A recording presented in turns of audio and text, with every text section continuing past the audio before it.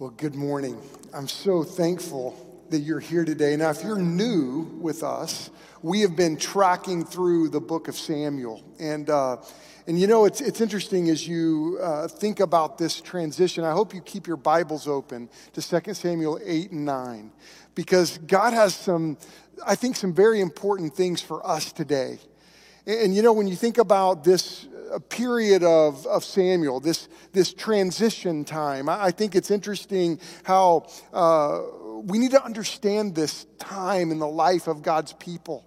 And as you recognize the transition in the book of Samuel through from the time of the judges, because Samuel was the last judge in Israel. And this transition takes place from the time of the judges to the time of the kings.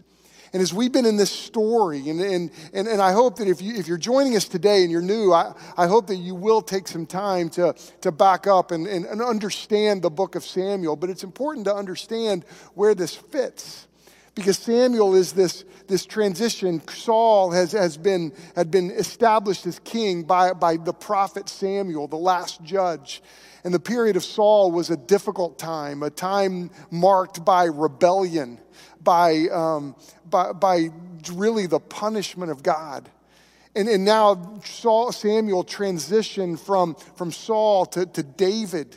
And it's so important as you understand the story of David. And this is what I pray we do as a church body, that we can recognize the impact of David. Think about the Old Testament. So much of the Old Testament shines the light on David. Now, why? Why is that? And I think it's important for us to understand this, because David gives us this incredible picture of Jesus. Now we've looked at this, and I've said this many times if you've been with us, that when you look at the book of Samuel, it's important to interpret it not as a me, but as a we, because this is a message to God's people. Now, last week we were in 2 Samuel 7, and we've got to resist a temptation when we study the Bible. And when we study it systematic like we do at our church. Sometimes it's tempting to read the Bible so quickly that we don't notice the timelines. Because when you think about 2 Samuel 7, where we saw the covenant that God made with David last week, today we're in chapters 8 and 9, and we've got to understand that a significant amount of time has gone by. So this is not like we read it within minutes. I've go from 2 Samuel 7 to chapters 8 and 9. But a lot of time has taken place. And by chapter 8, David is established. David's kingdom is established. And we've said from the beginning that the book of Samuel and the story of Scripture is historical narrative. So that means it's historical. It happened in time. And it's this story that we need to process and understand. And it's easy to look past this. Okay, Mephibosheth was invited to David's house, and David had done these things and won these battles. But you've got to recognize the significance of this history, this moment in time. Because, when you think about the world stage of God's people here, it's really, when you think about the Israelites, they weren't really the big players in the world at this time. I mean, the world, if you study the history of the world right here in the time of Samuel, you had the Egyptians that were known for law. You had the Babylonians that were powerful, and they were just they were known for Babylonians were known for law. Egyptians were known for wisdom, and then you had the Assyrians. They were these world powers that were just brutal. And then stuck in the middle, you have these Israelites. And these people were relatively small. But yet, in chapters 8 and 9, David is winning all these battles. It's easy to look at the blip of the Israelites on the stage of world history and say, they weren't that big of a player. But here's what you have to realize. God's hand was on the Israelites. And God's hand is on his people. And this is something that encourages me, because here we are, the church. We're the people of God living in a crazy time in the history of the world. But yet God's hand always remains on his people. And I'll tell you, the song that Joe just sang, I told him just as I was coming up, that's, I think, my new favorite song. because God's hand is on his people. He blesses his people. And this is the story of God. This is the reason why it's important to understand the narrative of Samuel. Because we tend to read over these things but not really study them. So what I want us to do today is have our Bibles open to 2 Samuel 8. And I want you to look at verse 13, because in chapter 8, verse 13, we've got to not just let this breeze by us, but let's pause and let's stop and let's turn our face to the Word of God, because he's got something incredible for us today. Verse 13, look at this. And David made a name for himself when he returned from striking down 18,000 Edomites in the Valley of Salt. Then he put garrisons in Edom, and throughout all Edom he put garrisons. And all the Edomites became David's servants. And the only way to explain this, it's the hand of God. And he goes on, and the Lord gave victory to David wherever he went. Look at verse 15. So David reigned over all Israel, and David administered justice and equity to all his people.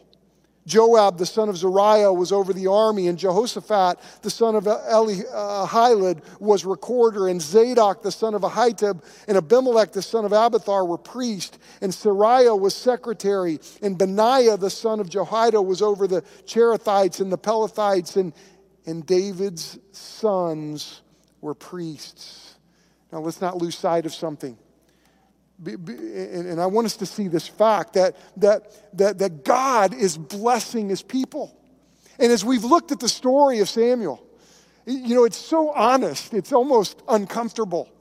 And we recognize, when you understand the story, that God is blessing his people with these military victories, not because they deserved it, not because they earned it. I mean, we've seen God's people over and over again be rebellious, ungrateful, but God still blesses his people, and this little bitty nation state of Israel is winning all these battles.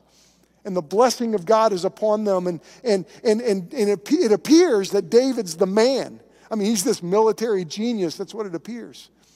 But these victories, as these victories unfold, as David's name becomes reputable among the world, on the world stage, let's not miss. Look at chapter 8, verse 6. Let's not miss this, because when it describes about the Syrians and the victory over the Syrians, look at verse 8. And the Lord gave victory to David wherever he went. Right? You got to notice that. And David recognizes this. That's what makes David different than Saul. He recognizes that the Lord is giving the victory. Look at verse 14. When it describes the garrisons that he put in Edom, and he put them all through Edom. And look at verse 14. And the Lord gave victory to David wherever he went. So twice. 2 times. The book of Samuel recognizes it's the Lord that's giving the victory. And this is something simple and profound, but we can't overlook it. And I don't want us to overlook this as we read through this passage with all these big Bible names, because some of the times we think about, man, I'm glad my mom didn't name me a Ahitub or Tubby, or I don't know. But she named me Chris. I was thankful. Christopher, I'm thankful for that. Flows better. But you see these big Bible names, and sometimes we get lost in those names and we miss the point. And I don't want us to do this today, because David right here gets it. This is what makes him different from Saul. As we've looked at Saul was always wanting to make a name for himself. But David was like, Lord, I want to serve you. And look at what happens. God gives him recognition. And it reminds me of the truths of Scripture that seek first the kingdom of God, Matthew 6. And all these things will be given to you as well. And for us to be a people, for God's people to learn to seek the kingdom of God. Now, as you look at this, we recognize that God is blessing David, and the question we need to confront today is why? Why was God giving him all these victories? Why was it that David was winning all these battles? Was it because God wanted David to like sit up in his palace and drink some tea and live the high life and all that? No. Let's catch this. And I want us to hear this as the people of God, that this is one of the most important historical points for God's people. And I do not want us to miss it today. That when you look at 2 Samuel 8 and 9, we recognize that God blesses David and his people so they can be a blessing to others. And see, this is why God put his hand on a people, so they could go into the world and be a blessing to others. And this is really important for us to understand as the people of God today. That God's blessing is meant to flow to us so that it can flow through us. I don't want us to miss this. You know, several years ago, Robin and I went to New York City. And you know, I loved New York City because there was a bunch of people there. And if you don't know me very well, I am a people person. Okay, I really am. I mean, people give me a hard time because, like, when I go study in my office, sometimes I just got to come out and see somebody. And this period of time is really, really hard for me as a people person. And so, you know, when we were in New York City, I loved it because we would walk around and Robin kept saying to me, would you stop talking to everybody? Because I was literally walking going, how you doing, man? Hey, good to see you. Oh, I like that, man. Cool shirt. And one guy had a Google shirt on. I walked up, hey, man, I got a question for you. And he's like, okay. I was like, oh, you had a Google shirt on. I thought that was funny. But Robin was like, quit talking to people. And but I couldn't stop it. And we go to this place, and it was kind of in a crowd, and I don't have time to go into the whole story, but it was an odd confrontational moment, and I was in the crowd of this event, and it was about 60, 75 people in the crowd, and they found out that I was a pastor. And you know what? It was interesting because the people from the stage were trying to get under my skin because they knew I was a pastor. And I would love to say that it didn't work, but it did work. They got under my skin. And I have this problem in my life that sometimes I have a hard time keeping my mouth shut. And this was one of those moments. And you know, there was a guy that came to the stage, and he said, hey, are you the pastor? Are you the pastor everybody's been talking about? And I was like, I am. And he goes, and we had this kind of odd moment in front of all these people. And he looked at me and he said something. He said, you probably wouldn't want me to come to your church. And I was kind of embarrassed in this moment. Robin was horrified. And I said to him, I would want you to come to my church. And then he made this statement. He said, Jesus wouldn't want me. And I got to look at him and go, you know what, man? He would want you. And then he asked me this question. And it was odd. But he looked at me and said, let me ask you a question, preacher. Do you go to one of those churches that actually help people? And I looked at him and I said, you know what? I do. I actually go to a church that helps people. And then we had this awkward moment, and then we got up to leave, and the whole crowd cheered as we left because they were glad we were leaving. But you know what? I want us to know. I want you to know. Even in this crazy moment of history, do you realize that we go to a church that actually helps people? And see, this is the historical point for the people of God. That God brings blessing to us for the purpose of blessing others. Look at verse 15. I want us to see this. So David, look at 15, chapter 8. So David reigned over all Israel, and David administered justice and equity to all his people. You see, point number one, if you're taking notes, is this, that God blesses his people so they can bless others. And this is something that we understand, and when we see in God's people here that God's blessing is not earned or deserved. And we don't earn God's blessing. We don't deserve God's blessing. But God blesses us for the purpose of blessing others. And I'm grateful for this. And this is some things we need to understand. That do you realize that not every resource that comes to us is for us? And this is the truth. That there are times God will give us resources and we are to manage these resources, but it's really not for us. And I pray that we recognize this important point. And as you see David's victories unfolding, and we need to see this because this is we should interpret this to we, not to me. And David sometimes we look at David and go, I'm like David. But we got to recognize that the example that David sets most of the time is a picture of Jesus. He's a picture of Christ. And you see, God's victory through David is an example of Christ's victory through us. And this is an amazing picture that we have and point that we need to understand. And think about what God has brought to us. Think of the victory that Jesus brought to the earth. I mean, like David wins all these battles. Think of the battles that Jesus has won. Jesus has defeated the battle of sin. That's the greatest fight that we have, is the battle of sin. Jesus has defeated the battle of death. I mean, look at this coronavirus. People are asking, is this really for real? One of my good friends who's watching right now from Florida, we had a conversation last night. Is this really bad? You know what's happening right now is people are considering life and death. And let me tell you something. Jesus, when he came, he defeated death completely. And this is why as a Christian we have hope even in the face of loss. I was praying for Keith Davis today, his father.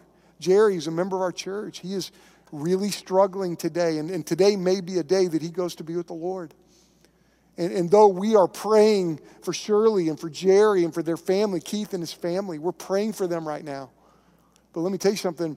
If this is the day that Jerry Giltner goes to be with the Lord, Jesus defeated death. Jerry knows Christ as his Savior. And let me tell you something, that's a promotion for him. And this is what Jesus has done. And this is so transformative that I don't want us to miss it. That God, Christ has brought victory. And it's interesting. As I think about how Christ moves his people to give. I had a pastor friend of mine call me yesterday. And he and I were talking. And you know what I'm finding? That all of my friends are kind of saying the same story. He was asking, how's our church doing financially? And I was like, man, our people are giving. And he's like, ours too. And on one hand, I'm a little shocked because we are in an economic downturn. And on one thought, I thought, well, I bet we're going to see a drop in giving. But on the other hand, I'm not shocked because God continues to bless us and we continue to tithe and give. And this is a call that we have. And I love this example in David because in this passage, we see him living generously. And this is the call of a person that's impacted by God. You see, God gifted David. God blessed David. And you know what we all discover, point two, is important? That the gifts of God compel us to give. And isn't this true? And haven't you seen this in your life? That when God blesses you, we're compelled to give to others.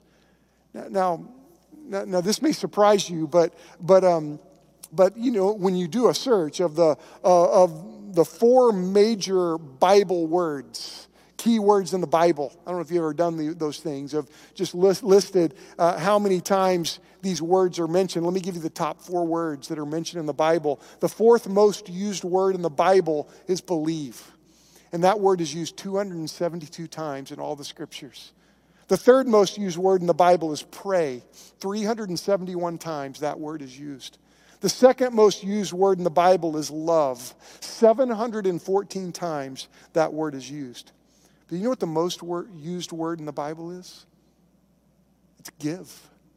And do you know how many times that word's used? 2,162 times. You see, God's call on the lives of his people is that I am blessing you for the purpose of giving to the world, of sharing that blessing. And you know what? Giving is not just a responsibility, it's an opportunity. And I want us to see this because you know, I believe the Bible teaches us, and we're learning as a church to move to financial maturity as a body. And you know, we are understanding that giving is a response to what God has done in the past. And that's one of the reasons we give. Giving is also a response of what God is doing in the present, what He's doing in our lives right now. And giving is a response for what God will do in the future. And we recognize this. We're learning this as a body. We're growing to financial maturity. Not so I can, as a pastor, can go buy a jet or something like that. Look, we're called to serve the Lord and be a resource in this community. And folks, God is calling us, and we're seeing this happen in the life of our church, through the mission, through our ministries. And I'm grateful for this. And let's think about giving. Let's think about what God's doing in David's life. Why is he so benevolent to God's people? Why is he so benevolent to Mephibosheth? We're going to look at that in a second. But giving is this expression of gratitude, isn't it? That we give because we're saying, Lord, we are grateful. We are grateful people. And out of our gratitude, we give to you. We give back to you. 2 Corinthians 9 says this: each man is to give what he's decided in his heart to give, not reluctantly or under compulsion, for God loves a cheerful giver. Proverbs 3:9 says this: honor the Lord with your wealth, with the first fruits of your crops. And we understand that God, you are the source of our life. God, you are the source of our abilities. God, you are in charge of all the natural resources. God, you're the source of everything. And we know this. And when we learn to give out of an expression of gratitude. And see, David is moving, 2 Samuel 8:9. David is in this time of plenty, of victory, of peace and battles, but he's in this time of victory, and he's moved to give generously. And this is how God moves his people. And giving was out of the gratitude of his heart. And here's the point. The point is our giving is evidence of our love. And when I talked to my pastor friend yesterday, I was like, our people love the Lord. And they love our church. And giving is this evidence of your love. It's not the only one, but it's the one that God told us to exercise. We're to learn to be givers. And let's be honest. Your money, where your money goes, that tells you where your value is. And so one of the things that you can do to do a little checkup on your heart is evaluate, where does your money go? And what does giving do? It shows an expression of gratitude. What else does giving do? It wipes out selfishness. Have you seen this in your life? That giving wipes away selfishness. I mean, we see this with David, that he had this call to say, Lord, I want to give. To help these people, help Mephibosheth, help others, help your people walk with you. And it kind of reminds me of Luke 12. You remember Luke 12 when Jesus tells this story of this rich guy? He had these barns, he had all this stuff. He goes, you know what I'm going to do? I'm going to tear down my barns and build bigger barns. And I'm going to do that. And I'm going to just store away my stuff because I got all these things. And I'm going to live for many years. You know what God says to him in Luke 12:20? He says, you fool. You're a fool because tonight your life will be required of you. And then Luke 12:21 says, this is how it will be for anyone who stores up things for himself, but is not rich towards God. And see, David got that. He said, Lord, I want to be rich toward you, not rich towards myself or mankind. You know, when I'm grateful for parents, for both Robin and I and our parents. Because our parents taught us as young children, man, we need to tithe. We need to give above our tithe. And they taught us that. And you know, when Robin and I got married, we made a decision. We will always tithe. And I've known ministers, pastors, that say, you know what, I'm giving my time. And so I don't really need to tithe. That's unbiblical. God calls us to tithe and give generously. And you know what Robin and I have discovered all through our lives? That God blesses that. That God, we've never been able to outgive him. And I'm grateful that giving It gets rid of our selfishness. And I'm thankful. Giving also, it impacts our future. And David learned this. 2 Corinthians 9:6. Remember this, whoever sows sparingly will also reap sparingly. Whoever sows generously will reap generously. And Paul's using in that passage in Corinthians this analogy of a farmer. Just like a farmer goes and sows a bunch of seed, he gets a bunch of crop.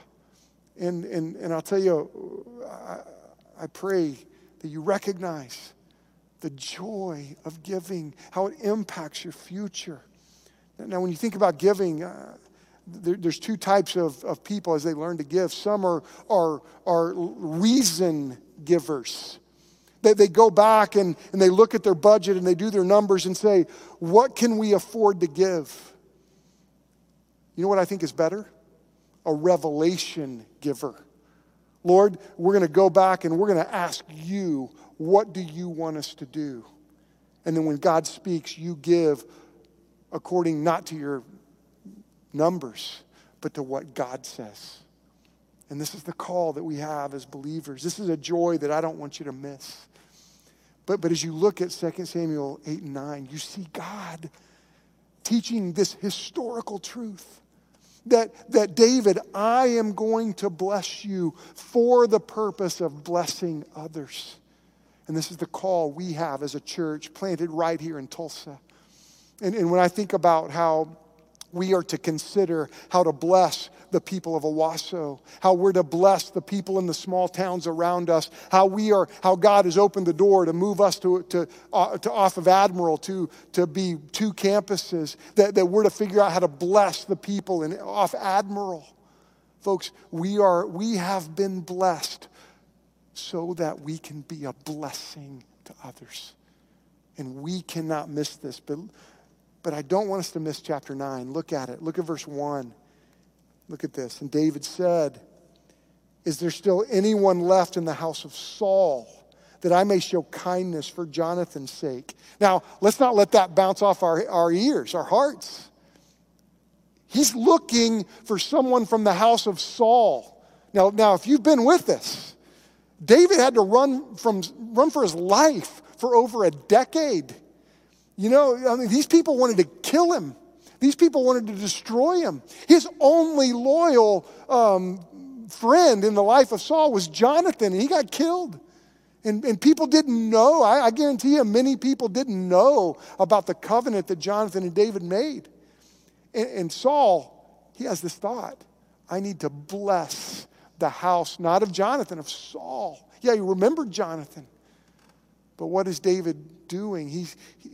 This grace that God has shown him, it's moved him to be a forgiving leader. And this is one of the things you see in the heart of David. You see him often forgiving people that wronged him.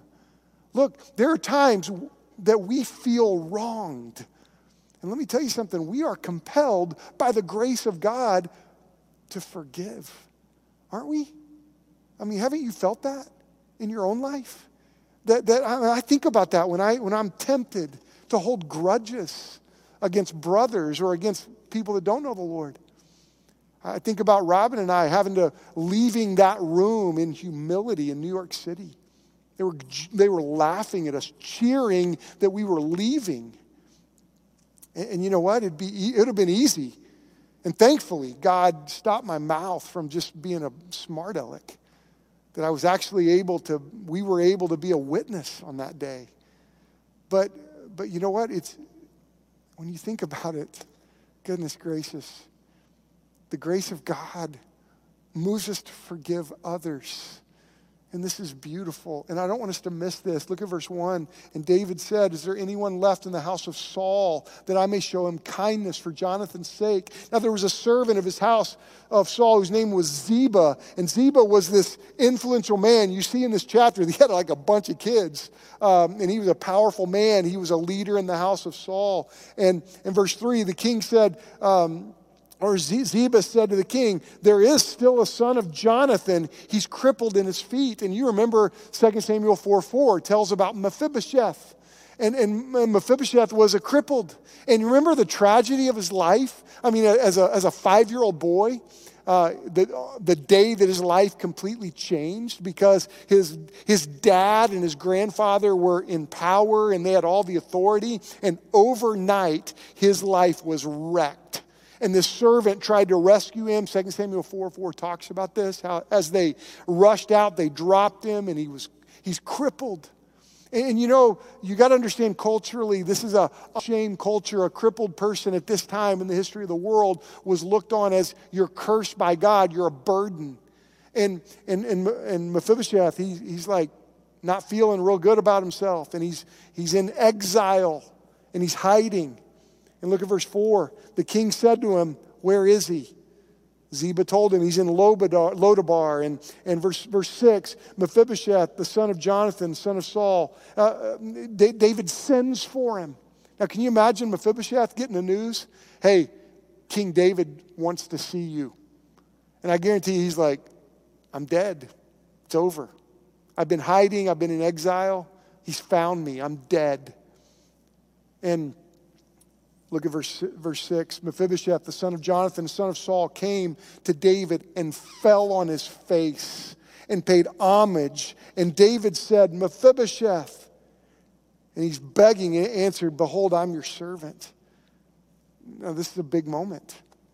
This is a terrifying moment for Mephibosheth. And the king sends for him. And think about this, Mephibosheth. It's hard to say, isn't it? You try it, say it 5 times. Not right now. But think about him. He had nothing to offer the king. He had to be helped there. He was crippled. He had nothing to offer the king of Israel. And when he came into his presence, look at verse 7, David said to him, do not fear. David knew that he was afraid. He said, for I will show you kindness for the sake of your father Jonathan. And look what he says, I will restore to you all the land of Saul, your father. And you shall eat at my table always. You know what he said? I remember Jonathan, but you know what I'm going to do? I'm going to restore the land of Saul to you. Look at David's forgiveness. Look at how the grace of God has impacted him. And he paid, verse 8, he paid homage and said, what is your servant that you should so show regard for a dead dog such as I? Then the king called Ziba, Saul's servant, and said to him, all that belonged to Saul and to his house I have given to your master's grandson, and you and your sons and your servants shall till the land for him, and you shall bring in the produce that your master's grandson may have bread to eat. But Mephibosheth, your master's grandson, shall always eat at my table. I bet Mephibosheth is sitting there going, what just happened? What in the world just happened? I thought I was coming to get my head cut off. And I just came and I've been in exile and now I'm not only rich, I get to go eat at the king's table. Whoa. And it says again, verse 13, now Mephibosheth lived in Jerusalem, for he ate always at the king's table. Now he was lame in both his feet. Now let's not miss this. The 3 big things David said to Mephibosheth. Mephibosheth, I'm going to shower you with love that is completely undeserving. You've done nothing. You have nothing to offer me. But do you know what I'm going to do? I'm going to shower you with love. You know what he said to him? Mephibosheth, I'm going to restore you. I'm going to restore you, Mephibosheth. Even though you're a cripple, I'm going to restore you. And then he says, Mephibosheth, I'm going to adopt you. You get to come and eat at my table. And see, this is why I don't want us to read through this passage and not miss Christ in this moment. Not miss what God has done for us. Because what did Christ do? Christ brought honor to the shamed. David right here is bringing honor to the shamed. You know what? That's what Christ did for us. Christ to you and to me brought honor because guess what? We were shamed. We are those crippled people, right? When I came to Christ, I had nothing to offer him. I had nothing to offer him. You know, all of us are those crippled people. You know, I've thought about that guy in New York City. I've prayed for him often. As he looked at me and said, Jesus wouldn't want me. You know what? I've prayed for him. I have prayed for that moment when God, from my lips, looked at him and said, now he would want you. And I've prayed that right there, that one statement is a seed in the heart of that man that would grow. That one day he would recognize that Jesus does want him. You see, he was right in many ways because this lost guy who didn't like me because I was even a preacher, when he heard the name of Jesus, he kind of felt like I don't deserve to be in his presence. I'm not worthy to be with him. And you know what? He's right. But he's not right just for him. He's right for me too, for all of us. You see, we don't deserve forgiveness. But here's the point. Like Mephibosheth, he was born an enemy of the king. You realize that we are naturally born enemies of the king. You and I are. But guess what? In spite of that, Jesus came. You know what he invites us to? He invites us to the king's table. Oh my goodness. God invites us to his table. You know, I pray that we as God's people, we never forget, ever forget the grace that has been shown us. Because as we remember the grace of God, the blessing of God, we are compelled to give. And you know what? With joy we give. Oh my goodness, with joy we give to the Lord. Our lives, our resources, our everything. We're also compelled to forgive one another. And can I tell you, that's hard at times. But the more I come close to Christ, the more I lean into the Word of God, the more I lean into the Holy Spirit's work in my life, I'm compelled to hold no grudges. I'm compelled to keep no records of wrongs. I'm compelled to forgive like I've been forgiven. And you know what? I get to go to the king's table. And I don't deserve to be there. And neither do you. You may be listening today.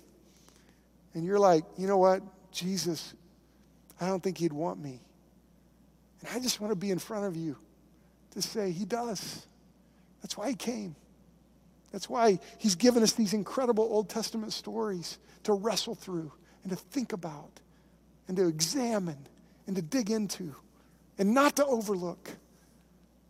Do you know that if you've not trusted Christ as your Savior, do you realize you could do that today? That right now, online, there are people that can connect with you. I think we're going to put something on the screen that tells you about a form you can fill out and connect with. And you could call our church, or you could fill out that form that says to pray. You know, I pray you see our Savior. I pray you recognize the joy of knowing him and walking with him. And I pray you see that God has put us in your life to help you. You know what? We are people that we don't have it all together. You know, my friend Chuck told me yesterday, "Oh, Chris, you got it all together." And I'm like, "Oh, dude, man, I don't. I'm broken, in need of a Savior." And you know what? Here's what I've discovered. What Christ is doing in us is putting us together. And your life may be falling apart. Come to the one who can really put you together. Would you call us? Would you let us help you? Lord Jesus, I pray that your Holy Spirit moves. I pray that the barriers would be obliterated in this moment. And Father, there would be someone today that would reach out. Lord, use us. May we be givers because you've blessed us. May we be a people that understand that your blessing comes to us to be a blessing. And Father, may we be a forgiving people. Thank you, Jesus, for inviting us to your table. And in this moment, I pray that your Spirit moves. In Jesus' name we pray. Amen.